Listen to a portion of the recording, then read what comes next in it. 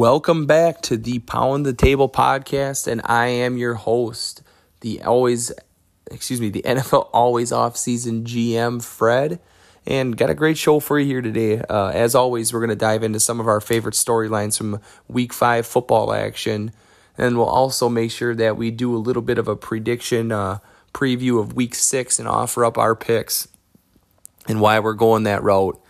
And then I also made sure that we got in some NFL coaching stuff on the heels of the big news that came out on Monday during the football game. So we're going to do a coaching thermometer where we rate the heat on each guy's seat that's currently got the best odds. So be a fun little segment. But first, we got some big news here. So leading off the show today, there was some huge breaking news that came out of Las Vegas. And there were some very serious allegations about some remarks that had surfaced from the 2011 lockout season between Jon Gruden, then a Monday Night Football analyst, and some emails that were being distributed to several sources around the league. I think Bruce Allen was one of the sources named that he was sending emails to with the Washington football team at the time. But regardless, he used some misogynistic language and homophobic language and many racial slurs, pointed at numerous sources from Roger Goodell to players to NFLPA executive DeMaurice Smith, and it's all extremely incriminating. And shortly into the Monday Night Football game here tonight between the Ravens and the Indianapolis Colts, we seen Jon Gruden responded to such allegations with resigning as the Las Vegas Raiders head coach, which is huge news. This is coming off of Jon Gruden having a good start to the season. He was 3-2. They were kind of on a little bit of a skid after winning their first three. But regardless, they were showing some serious life this year and having some great offensive games. And defense is coming around slightly compared to years past. And when we just kind of look at this, Gruden signed a 10-year contract. His first season, they were 4-12. His second season, they were 7-9. His third season, they were 8-8, and they were off to even get better off of that this year. So this is huge news, just groundbreaking news. I'd imagine there's some kind of clause in his contract that allows the Las Vegas Raiders to get out of this with conduct detrimental to the team. But regardless, this is one of the biggest football personalities in the game for the last couple decades here, winning a Super Bowl with the Tampa Bay Buccaneers and throwing his hat back in the ring with the Oakland Raiders here. He was a very polarizing figure, and this is by no means light allegations. This is some serious stuff. These are things that you can just not go around swinging the bat saying, especially to the commissioner of the league, let alone any of the players, especially ones that are on your team.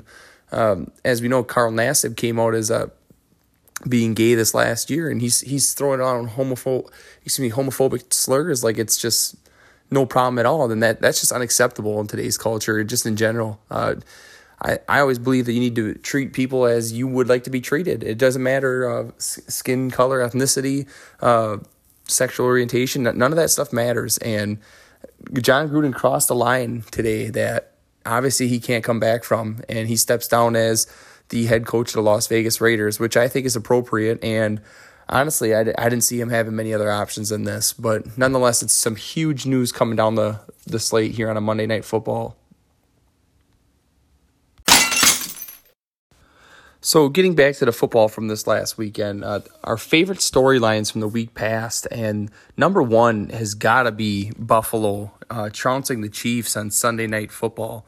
And the Buffalo Bills ended up beating the Chiefs 38-20, and the game just didn't really seem like it was all that close, basically from the get-go here. Josh Allen is really having his way with this Kansas City defense. And honestly, moving forward, I have some very serious doubts about the Kansas City defense. They ended up giving up 436 total yards to the Bills. They're averaging 8 yards a play.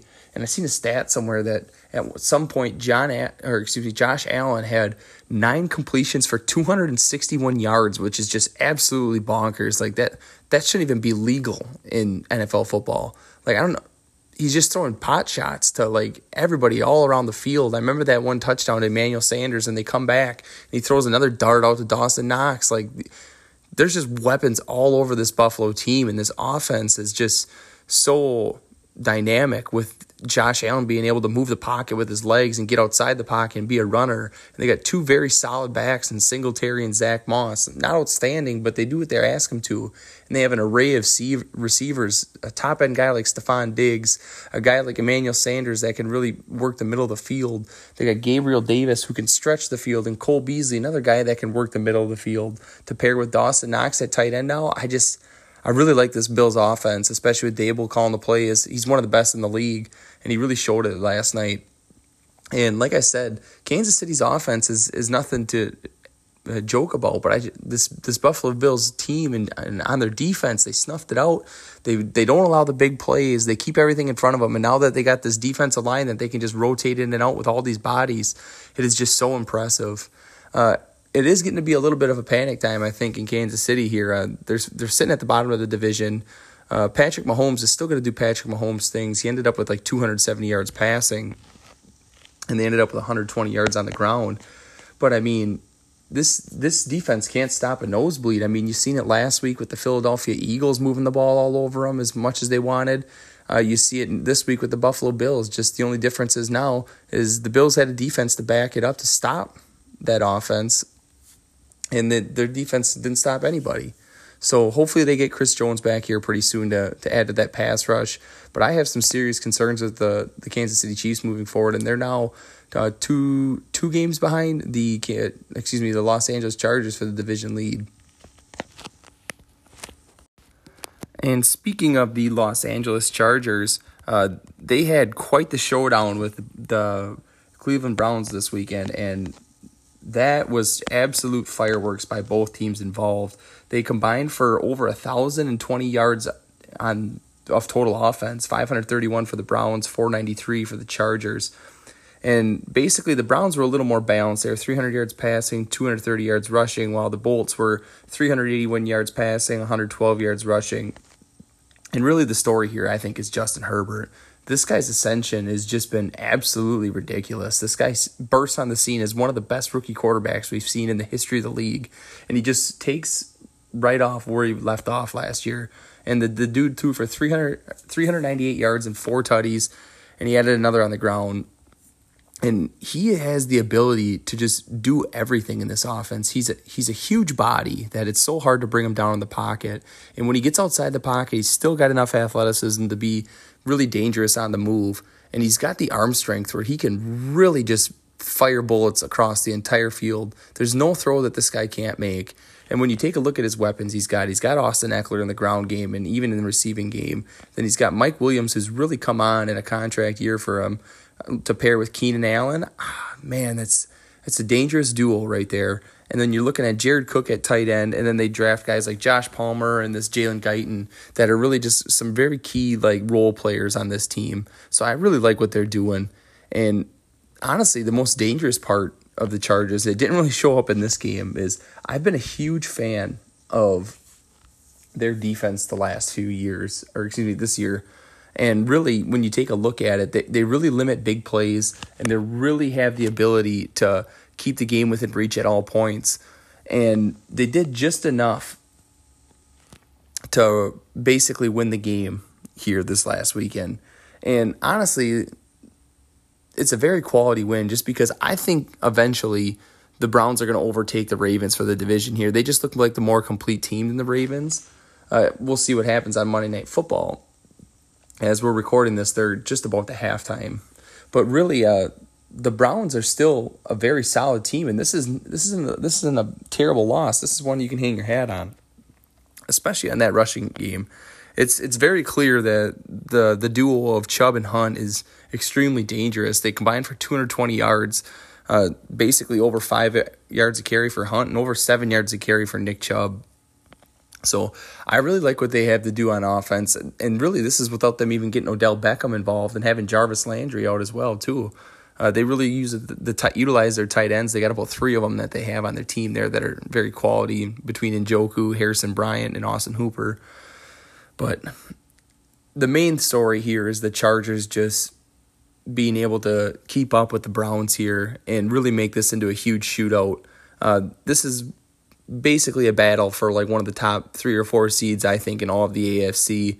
And they showed that they really belong in that conversation. And honestly, they might be the best team in the AFC at this point if it wasn't for the Buffalo Bills. And if we turn our attention over to the NFC, the biggest storyline coming out of there, in my opinion, is going to be the Arizona Cardinals remaining undefeated, in the lone undefeated team in the entire league. Their offense last week really showed that they belonged in this conversation of being an elite unit in the entire league. And then this week, they just backed that up by having one of the better defensive performances of the season here. They hold the San Francisco 49ers to 10 points. And really everybody's going to say, oh, well, that's because they had a rookie quarterback out here right now.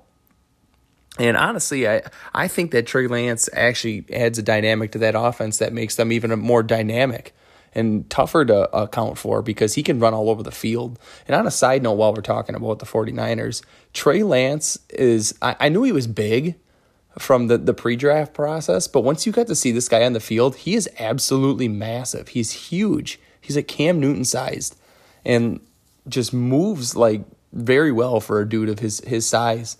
But getting back to the game here, the Cardinals they just do it all, man. They got on defense, they have a very daunting front seven that makes everybody on the back end look so much better. Between J.J. Watt and Chandler Jones and Marcus Golden.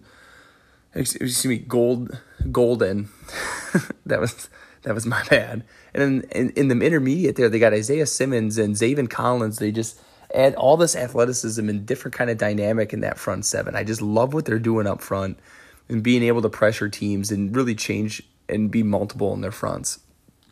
And then when you look on the back end, it's nothing that great, but like you have the unit with Budda Baker at the top. And could you imagine if Malcolm Butler hadn't left the team in preseason? This would be a very legitimate defense. I mean, it already is. It's, in my opinion, it's a top 10 unit in the league. I believe they're ranked like 5th or 6th right now, and they could be even better than that realistically. But I really like that they showed up on offense last week and they said, hey, let's show you why J.J. Watt said that this is a contender this year, and showed up on defense this week. So Kyler Murray's really vaunted himself into that MVP consideration, and the Cardinals just continue to roll as the 49ers remain a little bit beat up and kind of have some question marks at the quarterback position. Rolling right into our fourth storyline here, and this is the game that I had my eyes on for most of the afternoon, but it's going to be the Green Bay Packers and the Cincinnati Bengals at Cincinnati there.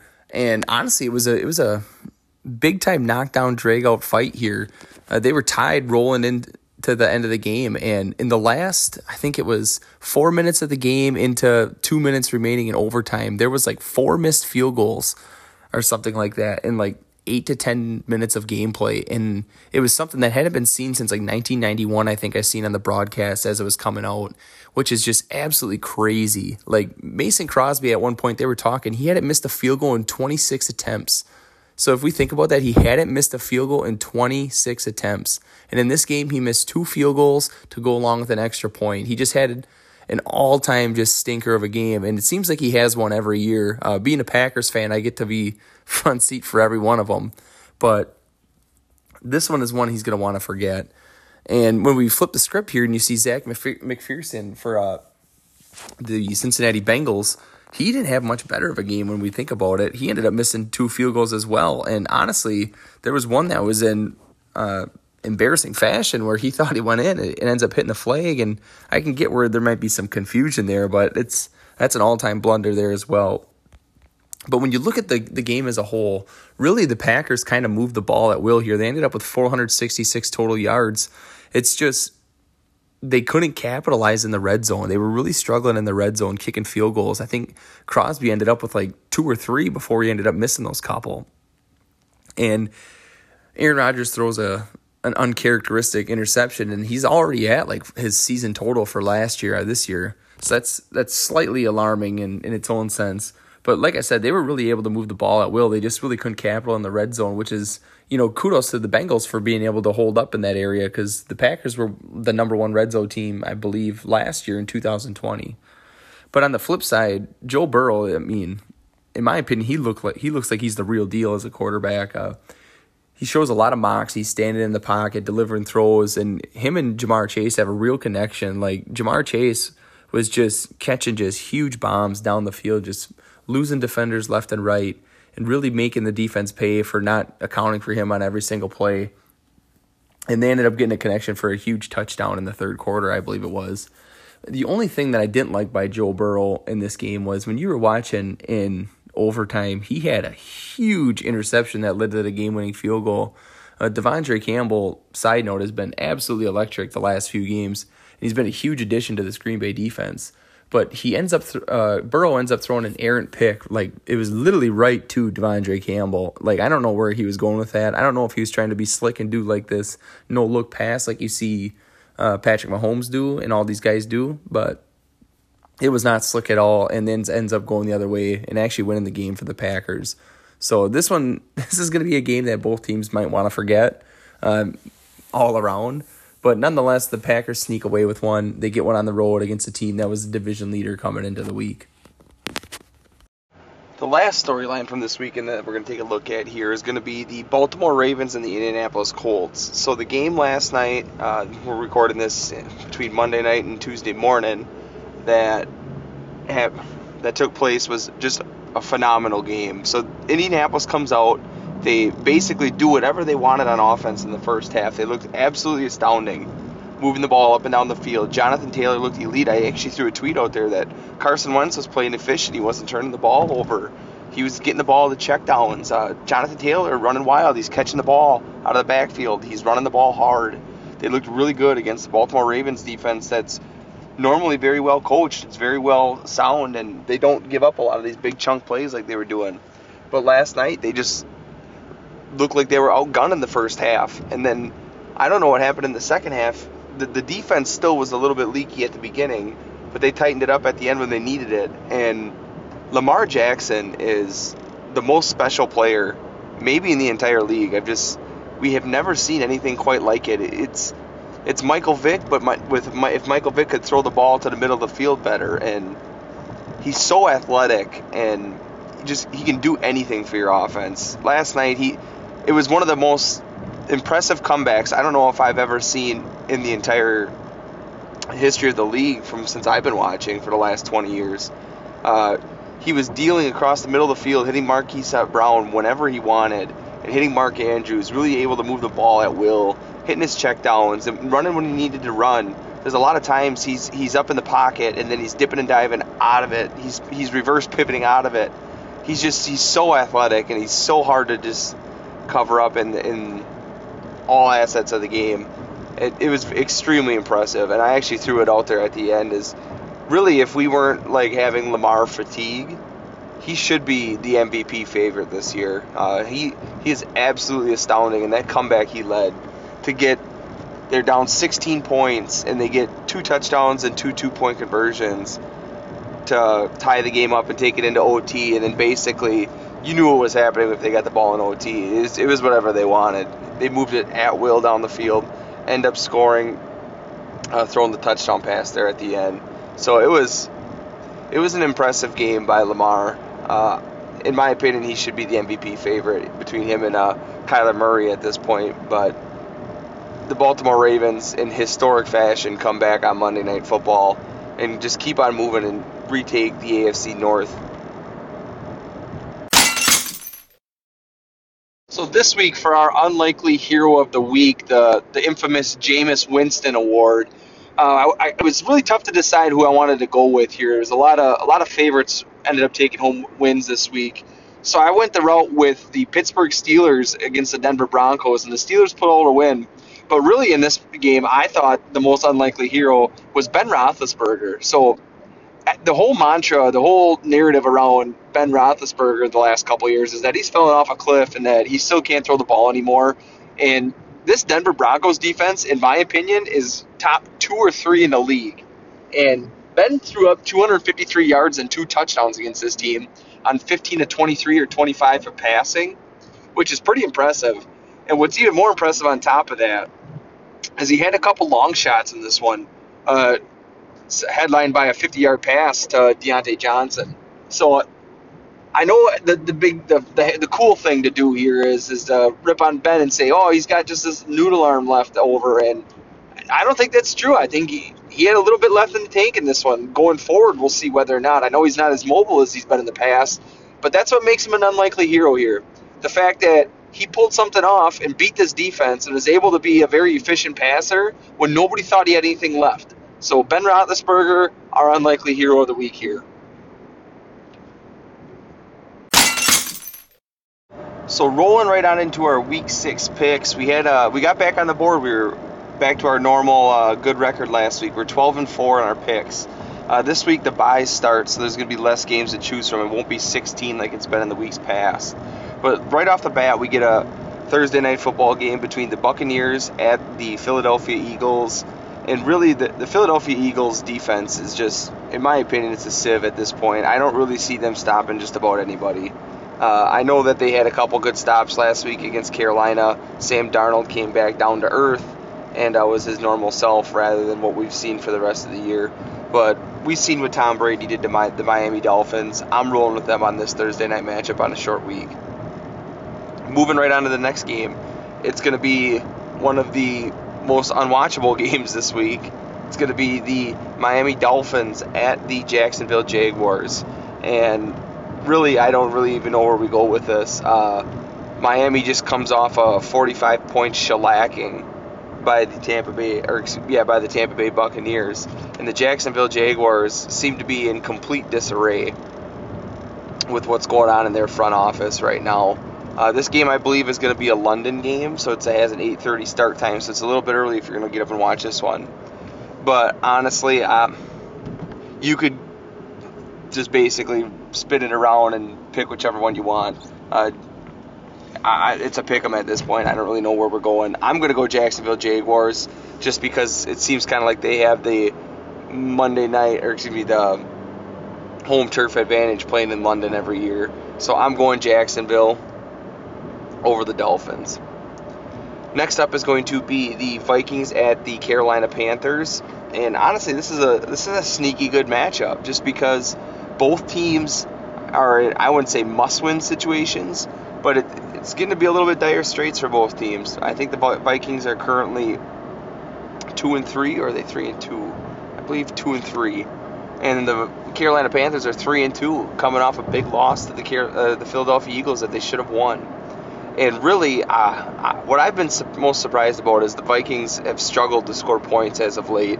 And normally their offense is kind of their calling card behind Dalvin Cook, who's been on and off hurt, and then Justin Jefferson and Adam Thielen with Kirk Cousins. And Carolina, it sounds like they're going to get Christian McCaffrey back this week. He's going to try to give it a go.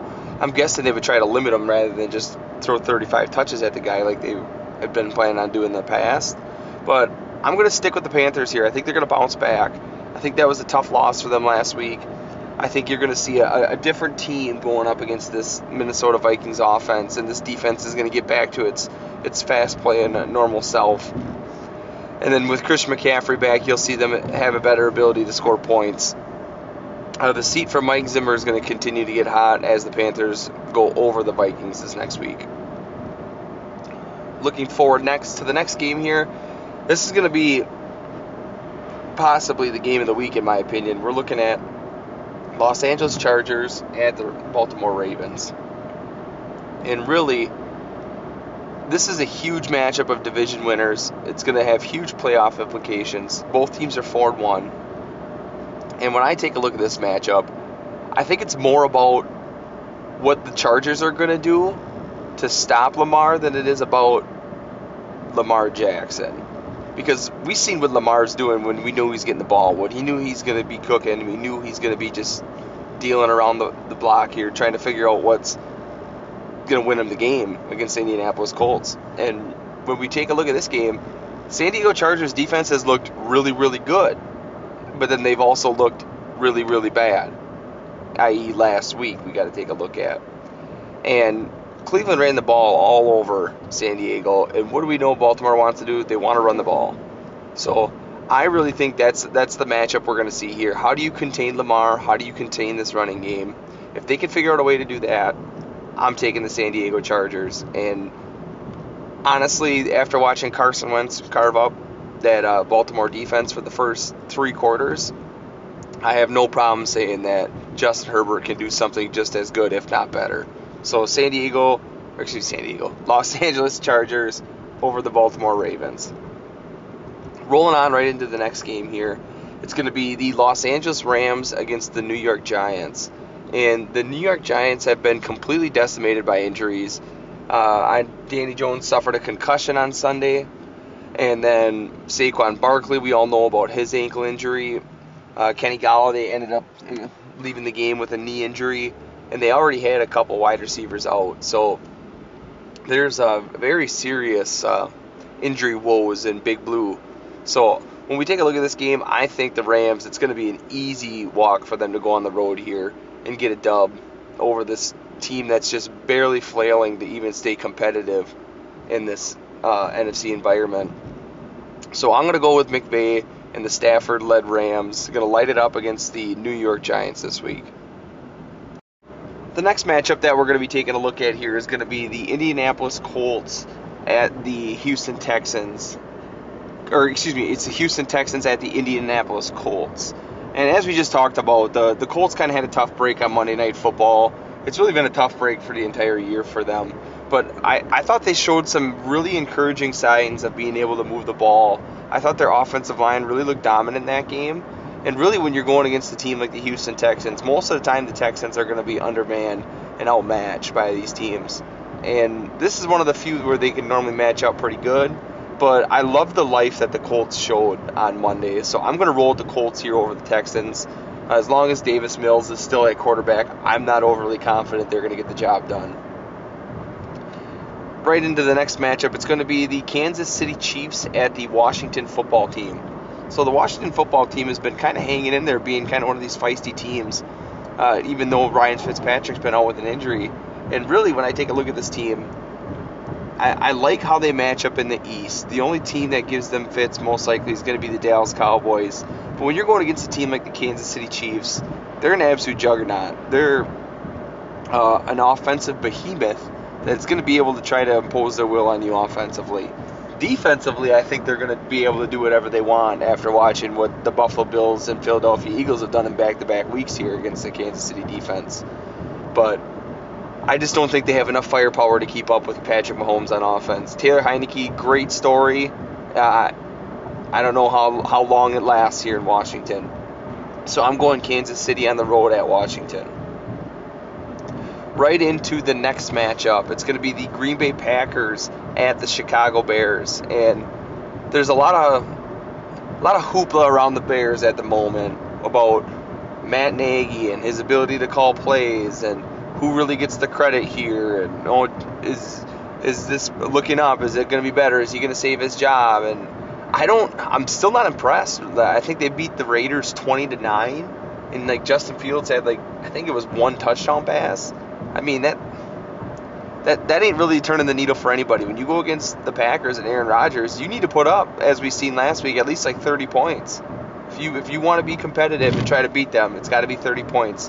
Because you just seen the Bengals take them into OT with 22 and not to get the job done. So I don't think they have enough firepower on offense, and we know that Aaron Rodgers has owned the Bears in years past. So I'm going to Green Bay Packers here pretty easily. I'll be very curious to see how that Green Bay defense holds up with everything that they're losing against a rookie quarterback in Justin Fields. It'll kind of be like a little snapshot of what the future is going to look like here in the NFC North. The next game that we're going to be diving right into is going to be the Bengals at the Detroit Lions. So, honestly, I don't know if anybody's seen the presser with Dan Campbell after the game on Sunday, but he's a very very emotional guy. He's very dedicated to his players. He really wants to win there in Detroit, and you almost feel for the guy and the team as a whole. It's just they keep losing in these just incredible fashions where they kick 50-some plus yard field goals where the odds are less than 20% and they keep losing. And I mean, one of them, for God's sakes, was an NFL record. Those are two just awful beats, and really they get a home game here against the Bengals that took the Packers down to the wire and really made it look tough for them. And I mean, if Detroit can play tough, they can hang in this one. I really want to pick Detroit. I really want to pick them at home here. I'm really struggling not to. but I'm going to stick with the Burrow and the Bengals. I think that they did enough last week against Green Bay to keep the momentum rolling here and get back on the winning track against Detroit. So Bengals on the road at the Lions, I'm taking. Next game is possibly game of the week. I know I said that with the Ravens and Chargers earlier, but I think this one's even better. When we take a look at it, we get the last undefeated team in Arizona going to Cleveland to take on the Browns. And this is going to be a huge test for Cliff Kingsbury and company. They're really going to be able to see what they're made of. This is a team that plays everybody tough. They played the Chiefs tough and lost a tough one week 1. They played the Chargers tough this last week, put up 41, 42 points against them. So we're going to really see what the Cardinals are made of this week. Like I said in the opening segment, the Cardinals, they have the offense that can score with anybody, and they have the defense that can just about stop anybody. And I think that's going to apply this week. I think it's going to be tough. It's going to be tough sledding for the Cardinals. And really, I'm going to go the Browns here. I'm going to go the Browns in a get-right game. I think it's going to be on the road at Cleveland. So the Cardinals are going to have a little tougher time. It's not going to be their home crowd. And really, I think they're going to find a way to contain them with some of them pieces they have on defense. With Myles Garrett, that defensive front. And then you got J.O.K. in the middle there. I think he's going to be able to do like some kind of unique spy on Kyler, where you get some guy matched up with him athleticism-wise. And on the outside, they do have the corners that can keep up with these guys defensively. They got Ty Hill. They have Denzel Ward. They got Greedy Williams, who looked really good. I think that they're going to be able to put on a show. And if they get Greg Newsome back, that's another guy that they can throw into the mix as well. So I'm going Browns over the Cardinals, and we see the last unbeaten team fall this year. Next matchup that we're going to be going into is going to be the Dallas Cowboys against the New England Patriots. And honestly, this one probably had a little more sizzle before the season started. But now that we're looking at it here, this isn't a matchup that does it for me either way. The Cowboys have looked really good. The Patriots have looked really bad at times. And honestly, it's a huge pivot point for the Patriots here, because if they lose, they're going to be, I believe it's 2-4, and your playoff prospects go down significantly at that point. And the Dallas Cowboys have a lot more to play for here. They're division leader. They can get a commanding lead on this division, especially with Washington losing as we predicted earlier. So I'm going to go to the Cowboys on the road at New England. I just think this offense is too much. They have a very opportunistic defense, with Trayvon Diggs already having 6 interceptions on the year. So I'm going to roll with the Cowboys over the New England Patriots at Foxborough. And then the Sunday night game, we have the Las Vegas Raiders at the Denver Broncos. And I know we hit it right off the top of the show about the John Gruden news, but this is a team in disarray right now. You can't lose your offensive identity and play caller and John Gruden on a short notice like this and expect to be competitive this coming week. I have extremely low expectations for Las Vegas at Denver. It's already tough enough to play at Mile High, and Denver's coming off a tough loss to Pittsburgh last week that nobody's seen coming. So I'm going to roll with the Broncos over the Raiders here, and it might get out of hand, and this defense might suffocate this Raiders offensive game. In the next game here, we're going to see the Seahawks at the Steelers. And this is actually a sneaky good matchup as well, too. I believe the Steelers are 3-2, and the Seahawks are 2-3. So it's two ball clubs that, well, actually, I totally forgot that Russell Wilson isn't playing this one, so I take back anything I say about this being a good matchup. You get the Geno Smith show at Pittsburgh. Normally this would have some pretty good sticker value on this one, but with Russell Wilson being out, honestly, I was tempted to pick the Seahawks here until I remember that Geno's in. So I'm going to go with Pittsburgh. There's no way, right, that Geno Smith is going to be able to move the ball against this Pittsburgh defense. This is a tough defense, and Geno Smith is playing some of his first football in years. I don't remember Russ ever missing significant time since Geno's been there. So I'm going with the Pittsburgh Steelers at home over the Seahawks. And then our Monday night matchup is going to be Bills at the Tennessee Titans. And you could almost copy and paste what you've been saying about the Titans all year here. Their offensive game, dominant. They run the ball. They take care of the ball. They score points. Hopefully they can get A.J. Brown and Julio back here at some point. But that defense, defense is not good right now in Tennessee. They're giving up points to just anybody who wants them, anybody and everybody. So I'm gonna roll with the Bills, especially how dominating they've been in a lot of these football games lately. I think this one could get ugly on Monday night. I know it's a primetime game. Teams normally show up to play, but it could get ugly, and it could get ugly fast, especially if Bills get out to a fast lead like they did against Kansas City. So Buffalo Bills over the Tennessee Titans.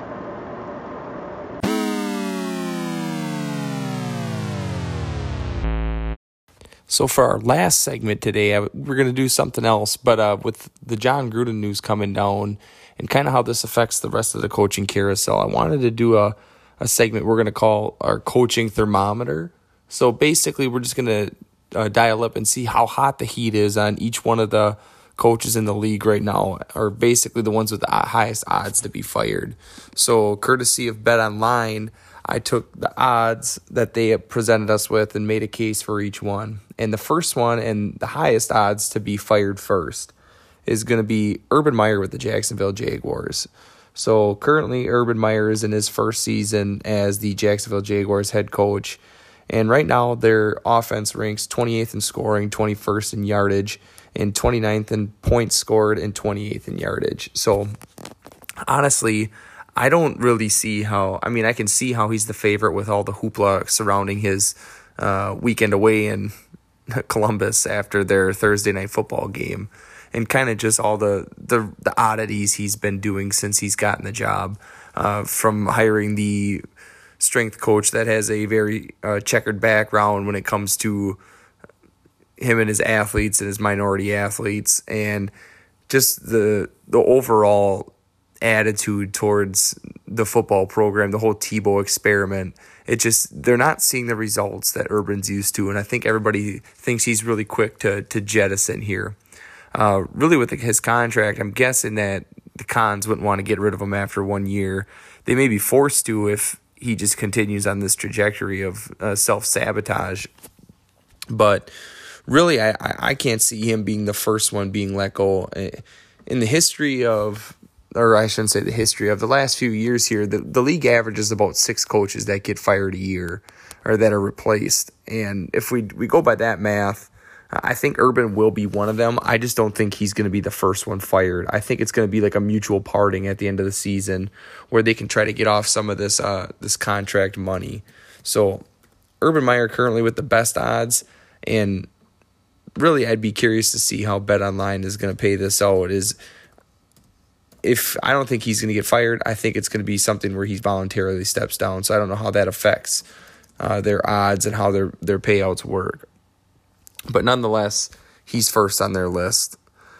So next on the list is going to be Matt Nagy of the Chicago Bears, the head coach. And this is honestly my favorite to get fired first. This is the one that I would take. Matt Nagy's been the head coach for the Chicago Bears for the last about 4 years here.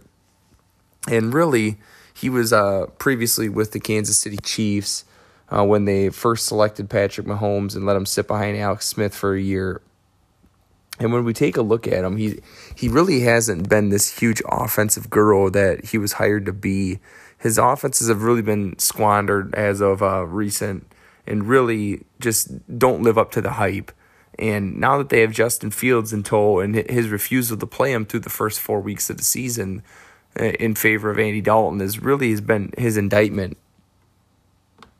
And currently the Bears, as it stands, are 30th in points scored and 32nd in yards. Their defense has been very solid over the last decade here. But if we take a look at their offense previously, they're 22nd last year in scoring, 26th in yards, 29th in both scoring and yards the year prior. And then the year before that, we're looking at 9th in points and 21st in yards. So you can see they've been in the top 10 once in scoring. And really haven't been much for yardage, and it's only gone down. They really haven't finished well under Nagy, and it kind of seems like they're losing that team a little bit there. I know you can say that they've won a couple in a row here, that they got new life under Justin Fields. Justin Fields threw 1 touchdown pass last week, and he's really only got 1 on the year here. They're barely scoring 20 points a game. Their defense is keeping them in it. And really, I think you just need to speed up the process here before we ruin Justin Fields. It's been rumored that he's given up play calling duties already to his OC Bill Lazor, which is all great and dandy, but I mean, I'm still not seeing this huge leap in bounds of better offensive play. I think he's had well enough time to get his situation figured out here, and I think that it's better to cut bait now than it is to wait and wish you did previously. So Matt Nagy's number 2 on the list, and I think honestly he's the most likely to be fired next. So next on the odds list for the coach most likely to be fired is Joe Judge, and Joe Judge is currently the head coach of the New York Giants.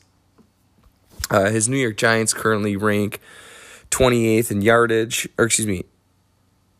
31st in yardage and 31st in points. That doesn't seem quite right. Let me just get into the stats here. I apologize. Should have had this ready to rock for you guys. But Joe Judge is previously of the Alabama Crimson Tide. He was previously under Bill Belichick as a special teams coordinator at both stops. So he's kind of got one of those CEO roles that everybody's been looking for, to not necessarily be a play caller, not necessarily be running the defense, but to kind of oversee everything as a big picture. And he has kind of a harder approach. He comes from the Belichick tree, so he's really hard on his players. He really expects a lot of them, all the laps and the conditioning, and we all know about that stuff that goes on during training camp. But it seemed like it was getting the players to go in the right way here. But when we take a look at their ranks, offensively they're 12th in yardage, so that was correct, and 23rd in scoring. And on defensive side of the ball, that they were considered to be one of the better units this year, coming back from off of last year, a strong year. It's 26th in scoring defense and 29th in yardage. So that's the side of the ball that's really struggling. They're not quite doing as good as they thought they would be. It's not really even much of an improvement over last year, where we take a look and they were ranked, 31st in scoring on offense and 31st in yardage. So we see a slight bump there. But on defense, they were 9th in scoring and 12th in yardage. So we're seeing them fall off a little bit here. And you could say that's due to injuries, but really the side of the ball that's fallen off is where all the injuries are, like with Saquon and the wide receiver core and Danny Jones. So I don't necessarily think that Joe Judge is really on the hot seat just yet. The main reason I'm not buying into it is mainly because he never really got to select his quarterback. He basically was inheriting Daniel Jones from the previous regime, and I don't know if he necessarily has a stamp of approval, unless there was some kind of handshake agreement when he first agreed to the job. But I'm just not buying that he's going to get behind a guy like this that was such a huge reach when he was selected. So that's my opinion, is I don't think Joe Judge is really going to sign off on this. And I don't really see him necessarily having that hot of a seat. So Joe Judge, third best odds, not necessarily buying into that one. Now, if we were in 2022, it may be a different story, but we currently aren't. So I'm sticking with Joe Judge not quite being on that hot seat. The next name on the list here is going to be Vic Fangio. And Vic Fangio was previously a defensive coordinator with the Chicago Bears before taking the Denver head coaching job. And really, when we take a look at it here, I just haven't been able to catch my breath here. But when we take a look at it here, Vic Fangio is well known for having very, very stout defenses. And this year has been really, honestly, not much of a difference. He's really been crushing it. He's been crushing it since he came to Denver as well, too. It's just been the struggles on the offensive side of the ball to really field a team that's competent enough to complement this defense. And the main culprit has been the quarterback. And Drew Lock has proven that he's not the Lord and Savior that they were expecting him to be. And Teddy Bridgewater is a capable replacement, but they just haven't been able to support him with the offense around him to support this defense. And speaking of the defense, they are third in yardage and second in scoring, as the offense kind of falters behind at 18th in yardage and 24th in scoring. So they're still currently sitting at 3-2, I believe, and that's good enough for like second or third in the AFC West. But I don't really see him having that seat that high. We got to be able to make sure him and Pat Shurmur get a guy in here that can run this offense. Like, I think Teddy Bridgewater's perfect. Let's keep him healthy. Let's keep him upright and run this offense efficiently. And you're going to see a team that's going to finish at least over 500. And honestly, I think that's going to be good enough for the playoff picture in the AFC. So I don't really think Vic Fangio's seat's that hot either. He's got the fourth best odds online currently, but I'm not buying that. Which brings us to our next name. And honestly, I am buying into this one. I'll preface that right off the bat saying, and Mike Zimmer is currently the head coach of the Minnesota Vikings. And I don't think his seat could be any hotter than what it is. This is a team that has extremely underachieved as of last year and completely under Mike Zimmer. He's made the playoffs a few times here. It's at least twice, three times here as the head coach of the Minnesota Vikings. And he's been the coach since 2014. So if we're doing the math here, he's got 3 playoff appearances in, almost going into his 8th year. And he really doesn't have much to show for it. He's got a record of 5-3. So I'm not really, 2-3. So that's not really that impressive. He's not really winning a ton of games. One of them came on the Minnesota Miracle that shouldn't have even happened in the first place. And honestly, this Vikings defense has just never lived up to what it has been in his early years. It's very up and down as of late. And currently, as we sit here and take a look, the Viking defense is ranked 17th in yardage and 9th in points allowed, which is not bad. But last year they were at 29th in points and 29th in points and 27th in yardage. And that's not good enough for this guy it's touted as this defensive genius. And really the revolving door they've had at cornerback is almost embarrassing. They continue to spend these selections on guys like Jeff Gladney, who gets in these off-the-field troubles and is off the team, or Mike Hughes, who just doesn't live up to the selection and gets shipped out to Kansas City, where he's now a contributor for their team. So I just don't get it. I think Mike Zimmer, his message is getting stale there. We've seen the same thing with guys like Mike McCarthy in Green Bay. And when it's time, it's time. Same thing with Dan Quinn in Atlanta. When it's time, it's time. And really, I think it's time for Mike Zimmer. I think if they have a losing season, if they miss the playoffs, he's out. And it's really looking like they might this year, starting off 2-3. So moving on to the next most favorable coach here to be fired. And there's always a surprise candidate that nobody's really expecting for them to part ways, but it very well could be a possibility. And that's going to be Brian Flores of the Miami Dolphins. And Brian Flores is currently the head coach of Miami Dolphins, previously with the New England Patriots as an assistant coach. And like I said, there's always that one firing that nobody really sees coming. That's kind of out of left field. And honestly, I am in the camp that had huge expectations for the Miami Dolphins this year. And really, they just have not lived up to them. They started off 1-4, and I honestly thought that this was going to be one of the, if not the best defense in the league. And really, right now, they're sitting at 30th in points and yards allowed, which is not even close to what I was expecting. They were 6th in scoring defense last year, and they were 1st in turnovers. And they're not even going to sniff those numbers currently as it stands. And you take a look last year, they definitely overachieved last year, going 10-6, but they still missed the playoffs, and they were just on the outside looking in, and they were 5-11 the year prior. And I know Brian Flores has this huge track record of being this players coach that guys love playing for, but there comes a time where you just got to see some results, and now you're in your 3rd year, and if they completely bottom out this year, I could definitely see Brian Flores being one of those guys that's like, yep, it's time to get out of here. It's time to get off of this here. So with having the 6th best odds, he definitely falls under the list of I could see it happening, and he would slot in as one of the average of 6 coaches that are fired a year. So Brian Flores, definitely think that seat's hot, and I think 6 is a little bit low on this list. I could see it being more like 4 or 5.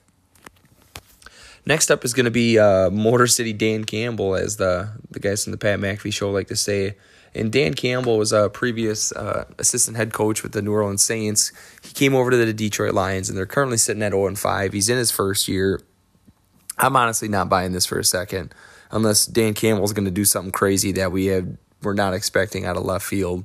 But Dan Campbell, it seems like he's really won over this locker room, and he's really trying to instill the culture that he wants of this never die attitude. And it seems like he's really out there to really fight for his players. Like, he wishes he could suit up right now and probably jump on that field and take a couple punches for him.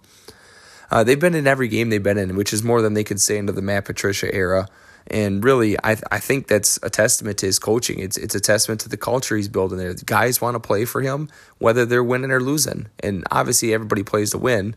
But it's really being able to rally that locker room when you are losing that's going to keep guys fighting for you. And I think Dan Campbell's got that. I think he's definitely going to succeed, and I don't think he has the 7th best odds of being fired. I think he's just getting started there. He's in for the long haul.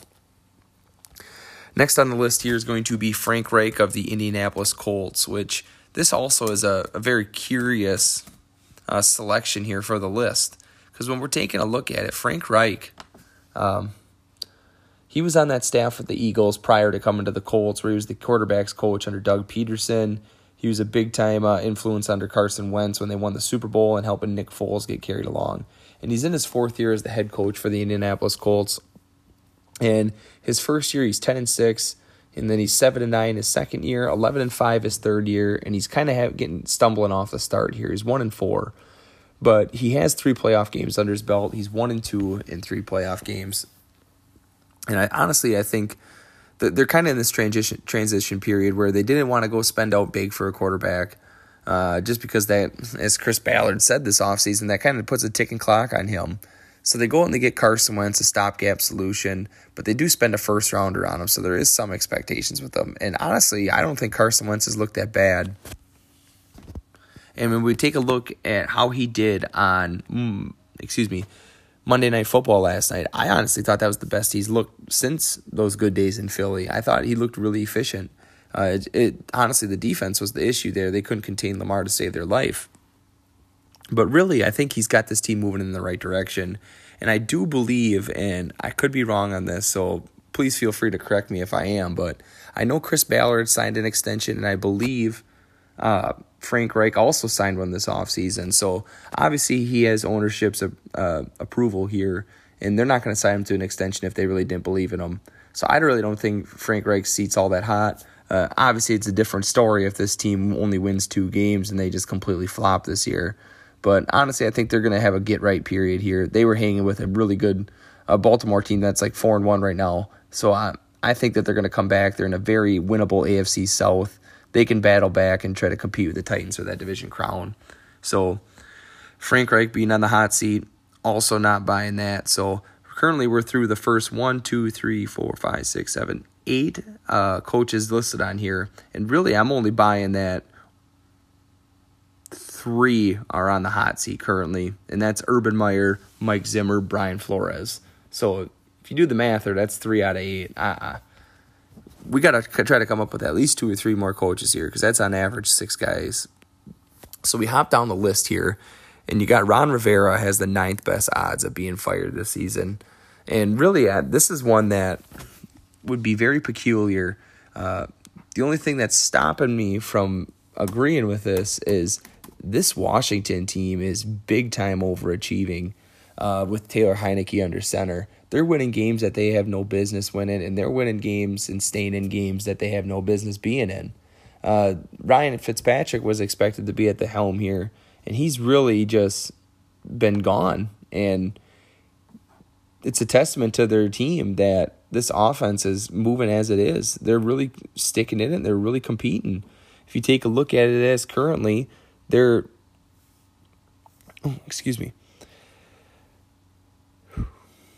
I apologize. I'm trying to see what they are in points. They're 12th in points scored, and they're 20th in yards.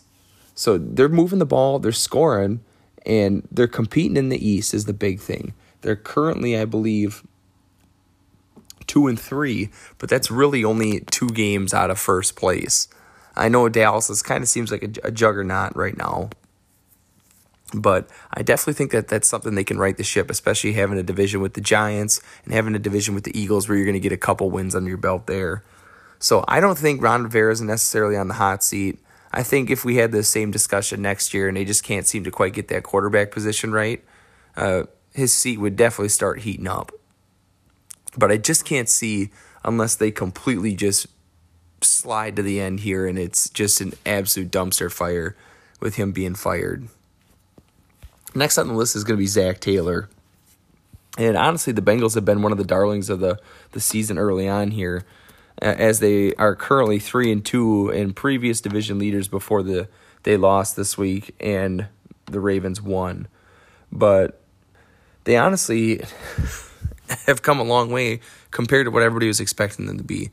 They are currently ranked 18th in offensive scoring, so points scored, 25th in offensive yardage, which isn't all that great. But on defense, they're 7th in points allowed and 11 on yards allowed, which is a huge improvement over what they've been in the past. So I think that's a little bit of a testament to the coaching here. Zach Taylor's finally getting his stuff in place that he wants. He's in his 3rd year, and honestly, if they start to falter here down the line and they start to completely belly flop the remainder of the year, I could see Zach Taylor being out. Just because, like, we take a look here. What has he done? They select Burrow and they can't manage to keep him upright around him, and he's constantly getting thrown around. He has a ton of weapons, but it doesn't pay to have all these weapons if you can't deal the ball out to him. There's been some serious upswing on the defense this year, but his calling card is as an offensive guru. He worked under Sean McVay previously as a quarterback's coach, and he got this gig to be this dynamic offensive mind. And the offenses just have not been dynamic. They haven't been able to get the best out of Joe Burrow. And honestly, it may be an overreaction, but they are 3-2. He is a winner currently. But I see if this Bengals team ends up finishing the year with like only 4 or 5 wins, I could see Zach Taylor being out. I also see that being very difficult as they already do have 3 wins. So that would mean that they're going to finish out the year 2-8. But it's plausible. And honestly, we got to get to 6 somehow on this list. And he's going to be one for me. So Zach Taylor, 10th best odds to be fired. Number 4 on my list that actually makes it plausible. Next up is going to be Robert Saleh with the New York Jets. This is going to be a similar situation to the Dan Campbell one where he's come in and he's this huge culture guy. He's this huge high-energy face that's always been a winner where he's been. And he comes into New York in a complete rebuild, and they have this new quarterback, this new flashy quarterback, high draft pick. And honestly, Saleh is known for his defensive prowess and being this CEO leader. And this New York Jets defense is definitely performing above expectations. It's just the offense. I think everybody was expecting Zach Wilson to be this high-time gunslinging quarterback that can really stretch the field and make all these dynamic plays and take this offense to a new level. But as it is with rookies, everybody's got to temper their expectations. They're not going to come out of the gate just absolutely swinging. They got to be able to get their feet underneath them. They got to get their feet wet. They got to be able to establish themselves in the NFL before they become this dynamic playmaker. And there's been some growing pains under Robert Saleh. But like I said, I think it's pretty well agreed upon that this is going to be a rebuild. This is in for the long haul. This is going to be a 2-3 year project before they're going to be really competitive. And I don't really see Robert Saleh being on the hot seat. So I'm not buying it with the 11th best odds there. Now, the next name on this list is very interesting to me, and it's going to be David Culley. And David Culley was supposedly hired. He was previously the passing game coordinator in Baltimore, and he was brought into Houston to kind of iron things over with Deshaun Watson. And really, It didn't work. It was a failed attempt there. But it seems as though David Culley's kind of rallied the troops here. And he's really gotten the best out of this roster currently. I mean, look at what Davis Mills did to a top 10 defense into the New England Patriots last week. He's really got them firing on all cylinders and performing above what anybody expected. Expectations, albeit, was extremely low for them heading into the year here, but they're still living above it. So it'll be tough to fire a guy when he is getting the best out of his players. But the only reason I would include him on my list that it is likely he would be fired is for the main reason he was hired. He was hired here to smooth over the Deshaun Watson situation. It didn't work. Deshaun Watson may never play football again of his own doing. And now we have this coach that we may or may not even be all that confident in.